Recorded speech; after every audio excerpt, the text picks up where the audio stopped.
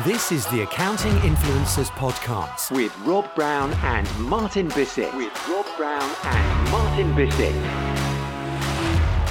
And a big shout out to one of our special podcast partners, Dext.com. They're where receipt bank. They've been through a great rebound. There's a lot of great stuff going on there, Martin, isn't there, at Dext?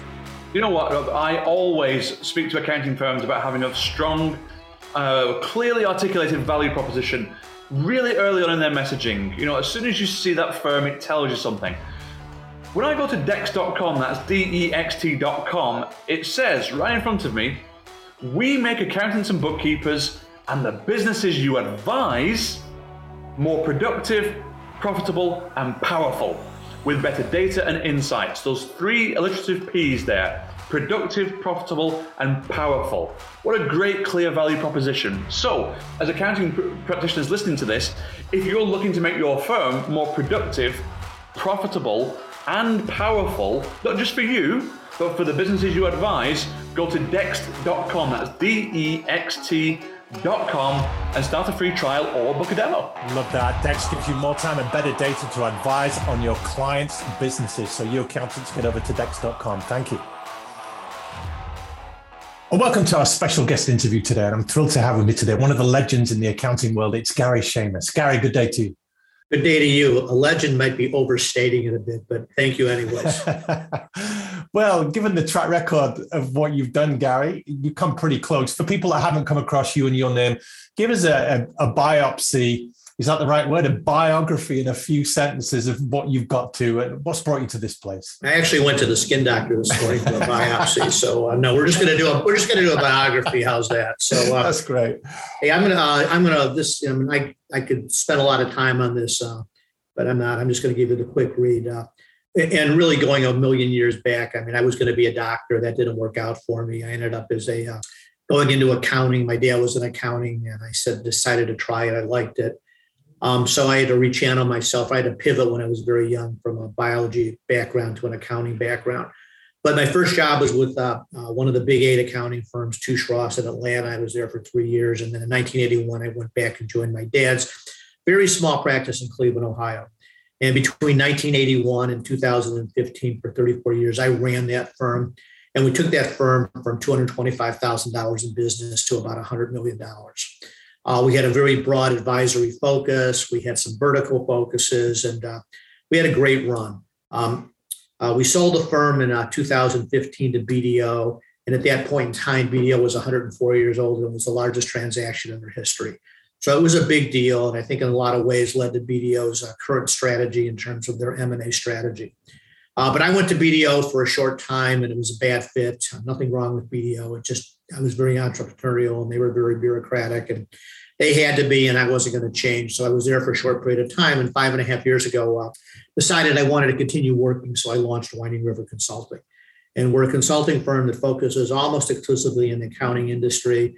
We do leadership development training. We did digital marketing, and then I help firms in terms of strategy and visioning. Thank you for that. And the phrase "been there, done that" would certainly apply to Gary Shamis in the accounting world. And you speak very much into the worlds of managing partners now, don't you, Gary, in your current role? Yeah, I do. My partner, he'll deal with senior marketing people at his firms, but I generally only work with managing partners. How has the managing partner role changed over the years? Well, we're trying to change it. I'm not sure it's changed as much as it should, but we are through my leadership development, we are trying to change it. I always believe that the focus is the managing partner should be working on the business, not in the business. So that's the big pivot. I'm really trying to get people to understand that their time is much more valuable in leveraging all the people working for them than it is them spending an hour on a client. So we're trying to teach them that, and we're also trying to give them the right tools to be successful in doing that. And that tools is, contemporary issues, which obviously contemporary, so they're going to change. But then there's things like skills. What kind of skills do you need? Human capital, things like that. So we're trying to define that. I always joke, with the idea, how did you get to be the managing partner? Well, you're the person who went to the bathroom when they had the vote and you came back. And the reality is, most people, you became accountants because you wanted to become accountants. You didn't become an accountant because you wanted to be the managing partner of an accounting firm. So most accountants are just not really trained with that skill set to be managing partners. And thus I think we could really make a difference in those that want to try and educate themselves better at doing it. But then there's just a big weakness there in terms of their ability to do it. And maybe getting right back to your question, in this last 2.5 years, has leadership ever been more important in this last 2.5 years? And how we lead our firms going forward with these just huge major pivots that happened in overnight. So managing partners had to be pretty focused and they had to be pretty competent in what they're doing. So I think that their need was maybe acerbated or accelerated, or now really maybe better understood how important they are to the organization. And you talk to managing partners a lot. If we were to ask them, what is top of your agenda right now? What's on your list? Those are the kind of things we're going to dig into today. But just before we go into a little more detail on what the priorities are for managing partners, is it harder being a managing partner now, Gary, do you think, than ever before? Or has it always been tough? I think it's always been tough. You're still, Harry Truman, the buck stops with you, former American president for your audience. We do have an international audience, but everyone knows Harry Truman. Okay. So the challenges have changed. And I'm sure everybody's going to say, oh, the challenges are much more difficult now than they were then. But when back then, they probably were saying the same thing about that.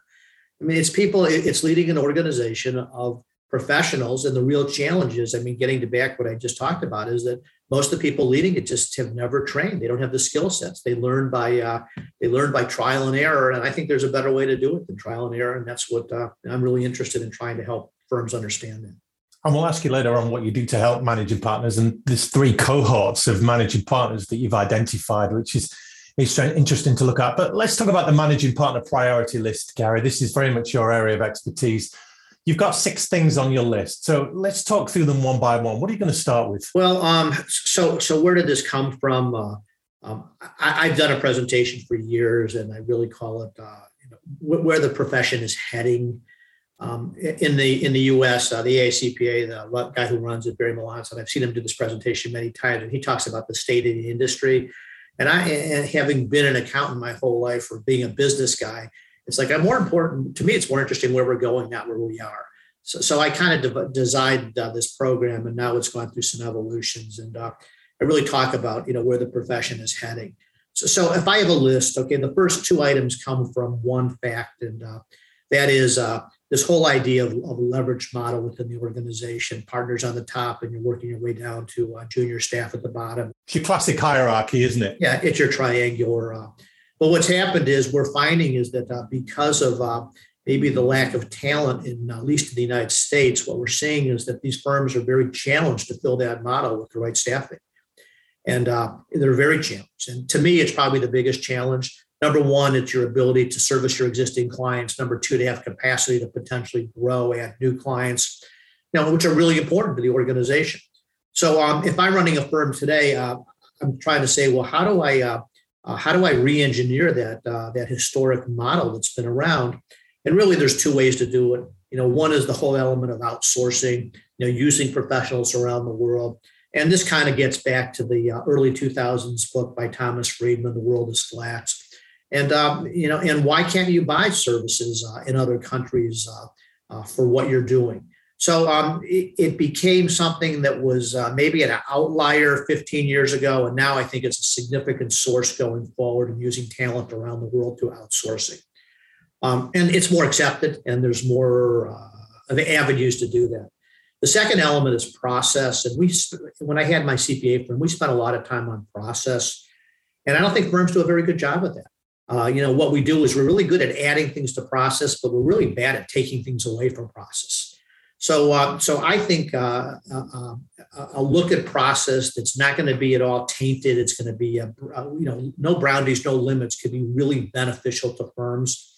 And what goes into that too is risk profile, your risk analysis. And you could look at things like a child's tax return. In the United States, there's really no risk. And why even review the return? I mean, probably not worth the time, but it's part of the built-in process. Is it really worth doing it? So things like that are really important. Number 3, this has been thrown upon us in a very aggressive way, and that's the culture changes because of the pandemic and this shift to virtual office.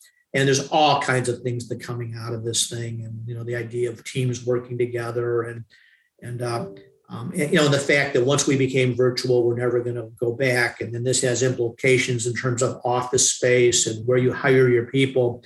Where in the past, it was everybody who worked for you was within a short radius of where your office is. Well, that doesn't have to be the case anymore. So you could be hiring people all over the place, but how do they integrate into your firm? How do you service clients? So this whole idea of understanding your culture and trying to optimize your culture as we've gone through these huge shifts. The next element is the shift to advisory. And I find this really interesting. And I think the entire accounting profession in the United States had it wrong, but I think they're finally starting to get it right. And I'm happy to say I've been beating on them for years.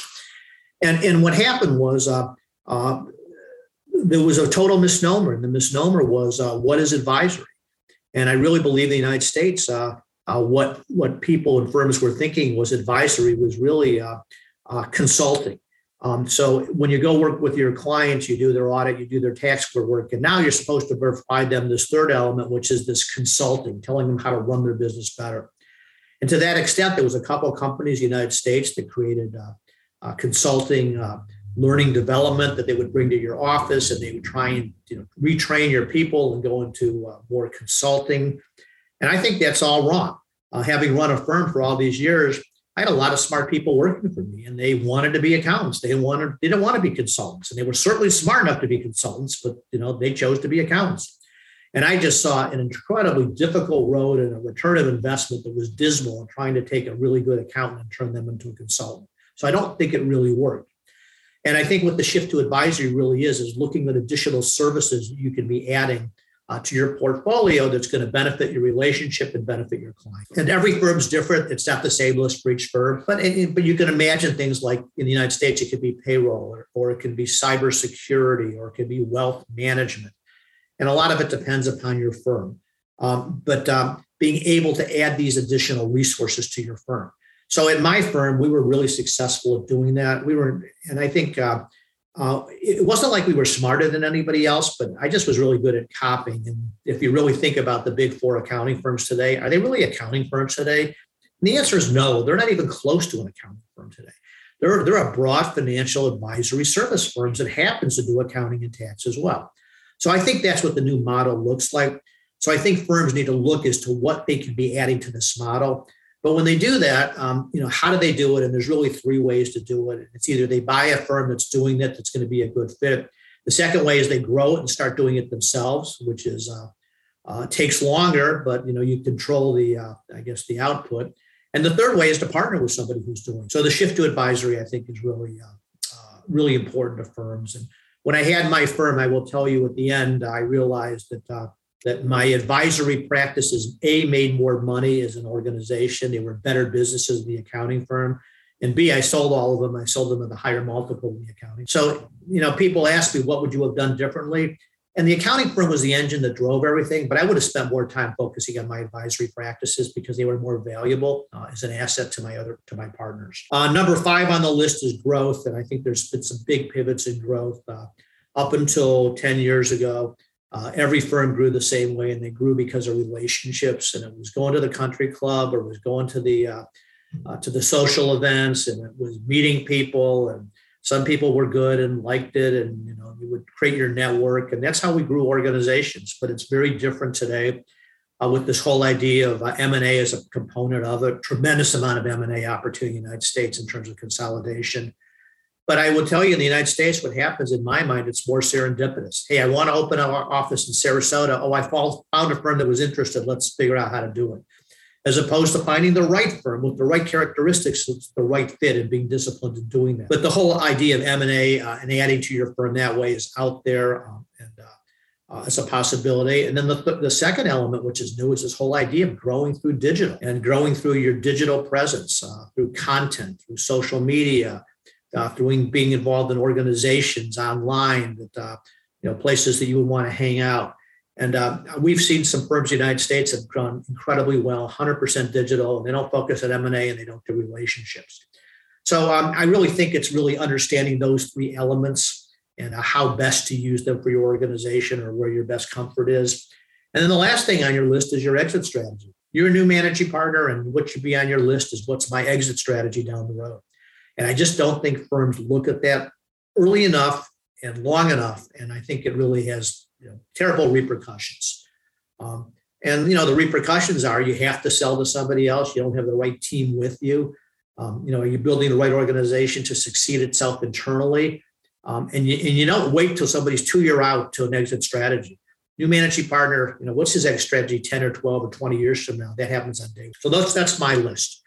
And as you can see, saying, hard to be a managing partner, that's a pretty tough list. And I'd say that's a full-time job plus one. I can think of another 10 things that might also make the case to be on the list, Gary. What else might we throw in the mix there to add to your 6 before we deep dive into a few of these 6? Succession, talent, that kind of comes in capacity. The talent really goes to that model and your inability to get talent. And the exit really goes to the succession planning. So I think, we do cover those. But there's other things on the list too. I think a managing partner, probably if you really think about it, what's the most important job? The most important job is execution, but prioritization of the execution. What are you going to execute? You could add 50 things to this, but, number 50, should that be number 1? I don't know. That's where you have to decide. Let's dip a little bit into culture. Gary, we're in a remote world. You mentioned hybrid. Talking about human capital, it is hard to drive culture in remote settings. Just unpack human capital as a model for us and let us know what kind of things managing partners are thinking about here. So one thing, on the good side of it is they're thinking is I can get talent anywhere right now. Yeah. Before the talent was in this 30 or 40 mile radius or kilometer radius in my office, that was the way it was. And now there's no reason why, an accounting firm in Atlanta can't hire somebody in Los Angeles because we're used to working that way. So that's one thing. But on the other hand of it too, there's no reason why your employees can't leave and be hired by somebody in Los Angeles if you're in Atlanta. So what are you doing to protect your employees? So some of the things, that I think are really important, probably the number one thing that I think is important is this millennial or the next generation work culture. I've said this many times before that the biggest challenge in public accounting today is that accounting firms are owned by baby boomers. And those are people in the United States caught between, like maybe 58 and 75 or something like that. And they're populated by millennials. And best explained by a book a good friend of mine wrote named Rebecca Ryan. She wrote a book about millennials. The title of the book was Live First, Work Second. And I showed that book to a bunch of managing partners who are all baby boomers, and they all start laughing and snickering. And I say, well, what would the title of the book be if you wrote the book? And we all know what the answer would be. It would be Work First, Live Second. So you have these cultural collides there.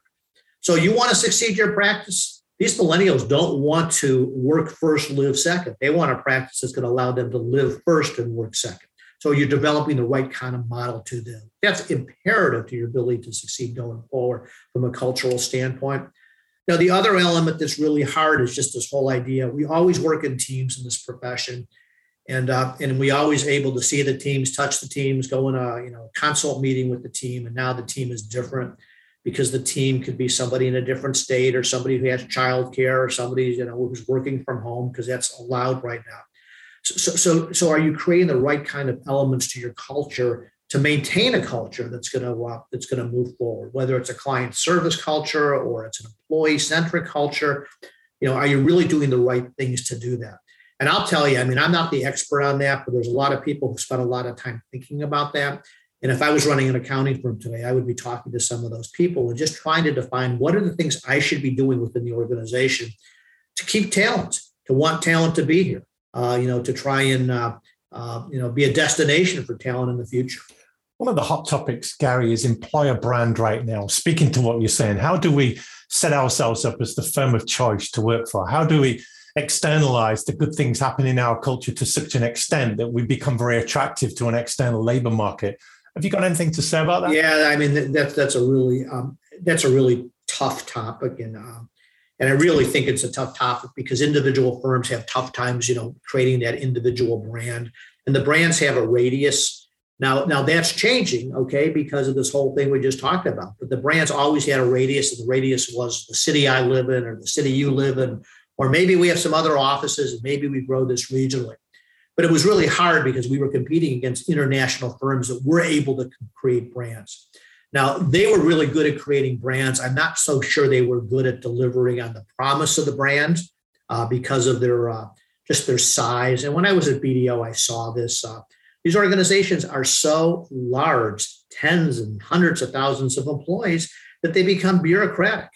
And, how do you manage 100,000 people in a family-friendly situation? Well, you could certainly sit there and write, good copy on it and put that as part of your brand, but I'm not really sure they could deliver on it. And so it's definitely a challenge. But I will say, from my perspective, I think what firms will really get it and are really smart can do this by using their digital positioning and really focus on their digital presence, because these young people, they're all over that. That's so important to them.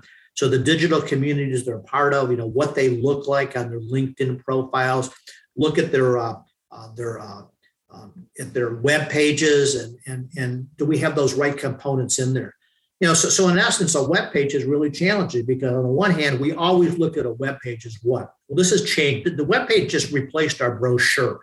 We always had a firm brochure, and we were happy to give it out. And once we finished it, we were really ecstatic about it, but it had a time horizon of 2 or 3 years. Then you have to redo it. The ties got narrow, or the ties got wide, or the lapels got wide, or the women's skirts were long or short, so you had to be more contemporary. So all that moved, okay. But when it originally moved to the internet or your digital, it really moved as a marketing tool aimed at clients.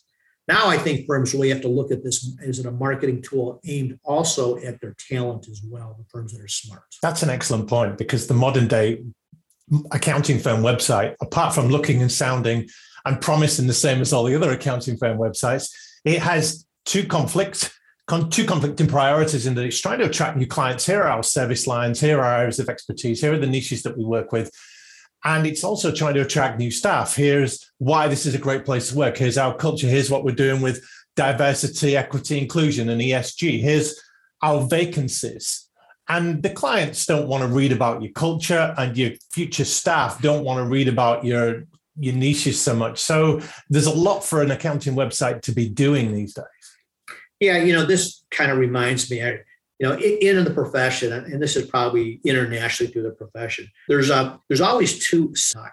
And the one cycle is firms are looking for clients, and the other cycle is firms are looking for talent.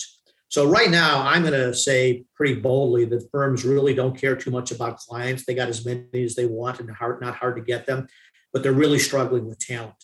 So I remember when I had my firm, we started thinking about that, and I'm thinking I have this marketing department that's really good, and I think we were really world class. I remember going to head of our marketing and say, hey, can we pivot this? Can we start focusing on trying to do talent attraction instead of client attraction?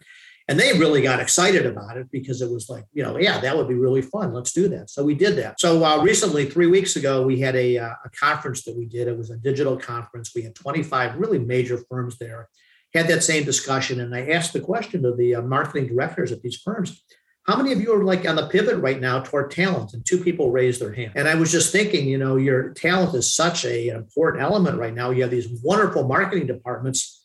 Boy, it seems really smart to me is to try and use those marketing departments to start focusing on the talent side. Now, and maybe that's pivots to your web page. So instead of your landing page being a client-centric landing page, now your landing page becomes more of an employee-centric landing page. So things like that. I spoke to a managing partner of a top 15 firm in the UK recently, and he was saying, he's been very candid with me and said the talent crisis is so acute right now that we're on the verge of winning a very big contract with a very big client. And if we win this, I don't know what we're going to do. Well, but that got to get back to the very first thing that we talked about. And if you look at United States statistics about people who are going into accounting, this isn't going to get better. So, if we could kind of figure out how to maybe create some sex appeal into accounting, get people to go into it, it ain't going to change. And it's going the wrong direction. But why is that, Gary? You talk to somebody like you, you've been in this game a long time. You would say, hey, there's never been a better time to embark on an accounting career. But for whatever reason, people are not coming into the game, are they? I'll give you a bunch of reasons. The first reason is money. Okay. And, young people, they, for whatever reason, and the way our societies go, and, successful people have money, whether the Elon Musk, or how they dominate, what's going on there, they all want money. And where are you going to make money if you're a young person? Well, that's pretty easy. You're going to go work for an investment banking company, or you're going to work for a private equity. So, I would say that a lot of the same characteristics or skills that you would use to become an accountant are not too much different than you would with respect to private equities, of which there's 3,000 in the United States, or it's going to be, investment bankers or along those lines. And this started happening about 20 years ago, really with the rise of technology. A lot of people who would have been good accountants now were focusing on potentially going into technology. So I say that there's a lot of competition, and I would say we don't do a very good job of competing. And now who would do a good job of competing for us? You're not going to have one firm that's going to make this happen. It's going to be the American Institute of CPAs, spending money trying to get a TV show, it's going to be something that's going to be Netflix about accountants. There's a couple ones here and there, but they're always terrible. But so what are we doing to promote that going forward? And because of less people in it, I think the financial opportunities have always increased as well. And then also flip that in terms of starting salaries. You go and you're really successful and you get a starting salary, even working for the best firms supposedly the best firms in the world, the big four. What are they going to pay you? $75,000, something like that. You go work for one of the major law firms, and you might start at $175,000, for another 2 years of education. So I think we have a lot of things wrong in terms of our ability to track it.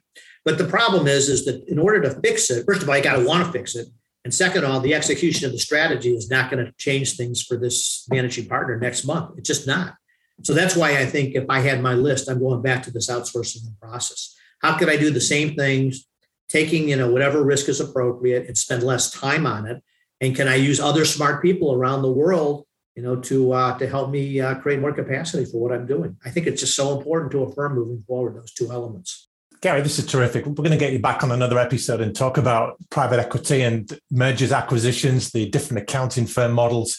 But just to finish, talk to us about the different things that Winding River do with training managing partners, particularly the three different cohorts that you work with and how you help them. Well, I started this program. We're going on our 6th year, called Managing Partner Boot Camp. I've trained 100 people. We must be doing a good job because we get more people, and now we're getting more and more and more. This year, we'll have 3 classes, and we'll have 36 people go through it. It's very unique. The only competitive program I would say is a program at Harvard that costs 4 times what Mars cost, and there's 250 people, and it lasts a week. We only have 12 people. It's taught by practitioners as well as skill set experts.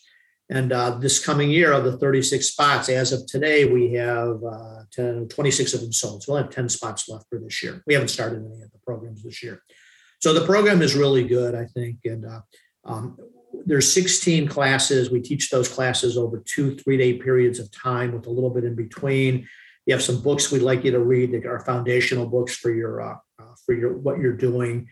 But if I had to say the real element of it that really is the differentiators, there's only 12 people in a class. So it's very small, very boutique in terms of what we're doing. And it's not your academic style class you get with Harvard, is it? No, I teach a course on how to develop strategy and how to execute strategy. And this course, this Managing Partner Priority List, I'm sure we'll go through that at some point. And we teach things like how to have a difficult conversation, how to build teams. So those are the kind of elements that go into it. So the good news, I guess, for some of your audience is that we're going to be doing it in Amsterdam this year. This is 2.5 years in the making, all scheduled and set to go. And then the pandemic ruined everything. So we're going to go at it again. And it's going to be in September. It'll be, again, in Amsterdam. We try and have it a place people can get easy in and easy out. And I'm going to be partnering with a friend of mine, a guy named Sandy Manson. Sandy he'll be the former managing partner of Johnston Carmichael at the end of May. Sandy and I wrote a book together. We're good buddies. He likes what we're doing, and we think there's a need for it. So we're going to, through Sandy, launch Winding River Consulting and focus on that element of leadership development. We also, we're trying to launch a few other conferences. I used to own a conference that was very successful called Winning is Everything. I owned it with a couple of colleagues. It was the largest practice management conference on the planet. We had it for 20 years, and that was sunsetted. We have another one we're going to be doing called Winning Ways. It's going to be much more boutique, much smaller. And that'll be in Atlanta, November 1st and 2nd this year, limited to 100 people. So we're testing a few things. And when we did Winning is Everything, that was a big blown out conference with sponsors and all that. And I don't think people want to do that as much anymore. So we've kind of trimmed this down to something that we think is more palatable and maybe more effective and better use of time. We do digital marketing through my partner, David Toth. He's amazing. Example is we have a 31-year-old client. He's had his business for 5 years. He focuses on one vertical. He'll do $6 billion in business. He has 35 people working for him, and they're all remote. I mean, this is just, and for us to see this and work with him has been really interesting. And then our ability to learn from that and potentially inject that in other firms is keeping David really busy. So we're focusing time on there. And then the third element is just advisory. I work with accounting firms on projects. I just got off a huge project that was with, it's called the largest consulting firm in the world. They needed some help in the accounting industry, so they ended up working with me.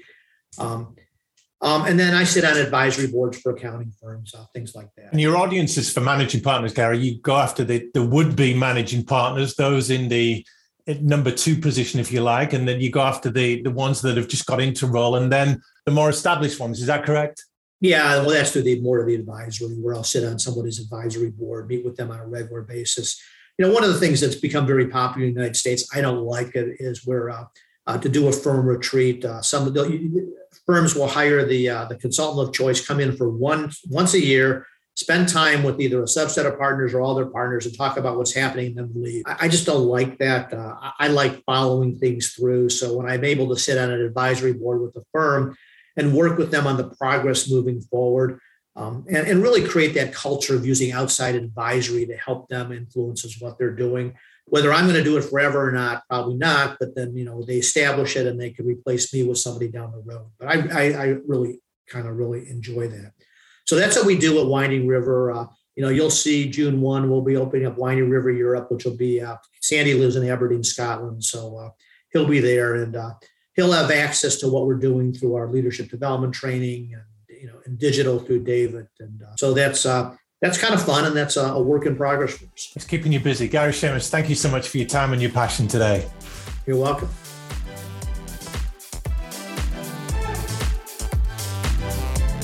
This is the Accounting Influencers Podcast with Rob Brown and Martin Bissett.